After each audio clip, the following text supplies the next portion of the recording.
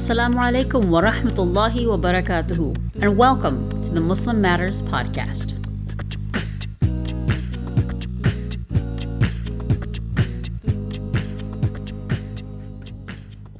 Muhammad Ali was both superhuman and superhuman.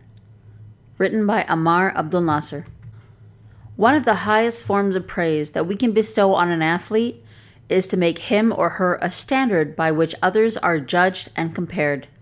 When the NBA introduces the members of its rookie class during the NBA draft, pay attention to who the incoming players are being compared to. Ben Simmons is often compared to LeBron James.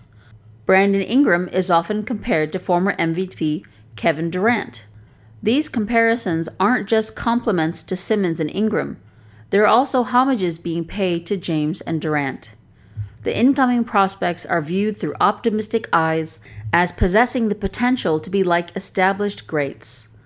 Across all sports, we have seen athletes come and go who are called the next Michael Jordan, the next Emmitt Smith, the next Mickey Mantle, or Diego Maradona. And yet, in a sport that is built on hyperbole and over-exaggeration by fight promoters who mimic carnival barkers, no one has dared compare any boxer to Muhammad Ali. In our current sports media climate that thrives on hot takes and big, bold opinion, no athlete in any sport has been called the next Muhammad Ali. And that's not because his in-ring resume was untouchable. Ali finished his career with a record 56-5 with 37 knockouts. He won the aforementioned 3 world titles and defeated an impressive list of Hall of Fame heavyweights. But he also lost a handful of fights, and not all of those losses were to all-time greats. He also missed 3 years out of his prime athletic career while fighting the U.S. government over his refusal to serve in the Vietnam War. Ali was amazing, but there have been arguably more talented boxers. There have been fighters who won more championships and posted more impressive records. So why is Ali the only one known around the globe simply by the greatest? It is in part because Ali wasn't just a boxing superstar. Rather, he played a large role in creating what the definition of a boxing superstar has become. And he wasn't just a social activist. He was a cultural trailblazer. In that respect, Ali holds a place on the most exclusive of sports lists.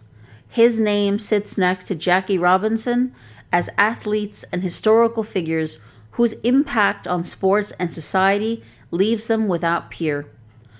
From putting America on blast for its racism and hypocrisy when it was still very dangerous for a black man to do so, to taking a loud and very public stance against the Vietnam War when it was dangerous for any American to do so, to in later years lending his resources to a variety of social and political causes, Ali's strength and compassion shined even when his body couldn't always keep up.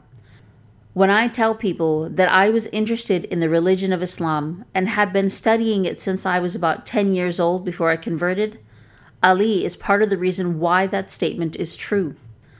I was such an avid reader as a kid that I used to steal books from my elementary school library.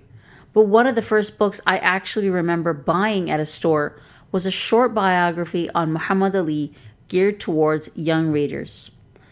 In that book, I read about how Ali's boxing odyssey began when a neighborhood bully stole his bike and he wanted to learn how to beat that kid up and get it back. And so, for that same reason, I, as a kid who was no stranger to bullies, was able to instantly relate to Mike Tyson. I was an Ali fan from that moment. Even though I had never actually seen Ali in the ring, even though he had fought his last bout exactly 2 months before I was born, Ali was automatically one of my favorite boxers. The book then covered Ali's amateur career, culminating in his gold medal victory at the 1960 Olympics, and the early stages of his pro career as he built a 19-0 record before earning a shot at heavyweight champion Sonny Liston. Around the same time Ali defeated Liston to become champion for the first time, he was becoming closer to Malcolm X, Elijah Muhammad, and the Nation of Islam. He converted to Islam and announced he was changing his name from Cassius Clay to Muhammad Ali. While a book written for preteens understandably didn't go deep into the details of Islam and what it meant to be Muslim, the story of Ali, along with the stories of Malcolm X and NBA legend Kareem Abdul-Jabbar, helped draw me toward a serious study of Islam. 3 of the earliest adult-level books I remember reading were the autobiography of Malcolm X, the memoir Giant Steps by Kareem Abdul-Jabbar, and Muhammad Ali, His Life and Times by Thomas Hauser. They helped build the foundation upon which I would eventually, as an adult, embrace the religion and convert to Islam. Once upon a time, not long ago, I heard somebody say something that stuck with me at a time when I was still learning the basics of Islam.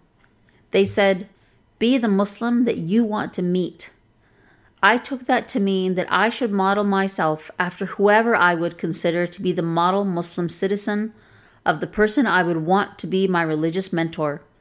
It is that exact reason why more than 1 billion Muslims around the world strive to emulate the Prophet Muhammad sallallahu alaihi wasallam. In terms of conducting myself like a Muslim whose example is ultimately more attainable, who displayed some of the more admirable qualities of the Prophet in this modern society, Muhammad Ali is my kind of role model. Utterly unique, superhuman, and superhuman. About the author. Ammar Abdul Nasser was born and raised in Seattle, Washington, and received his BA in journalism from Seattle University. A sports writer and editor by trade, Ammar founded ummasports.net, which focuses on Muslim athletes and health and fitness in the Muslim community following his conversion to Islam in 2013. To find this and more of his work, visit us at muslimmatters.org.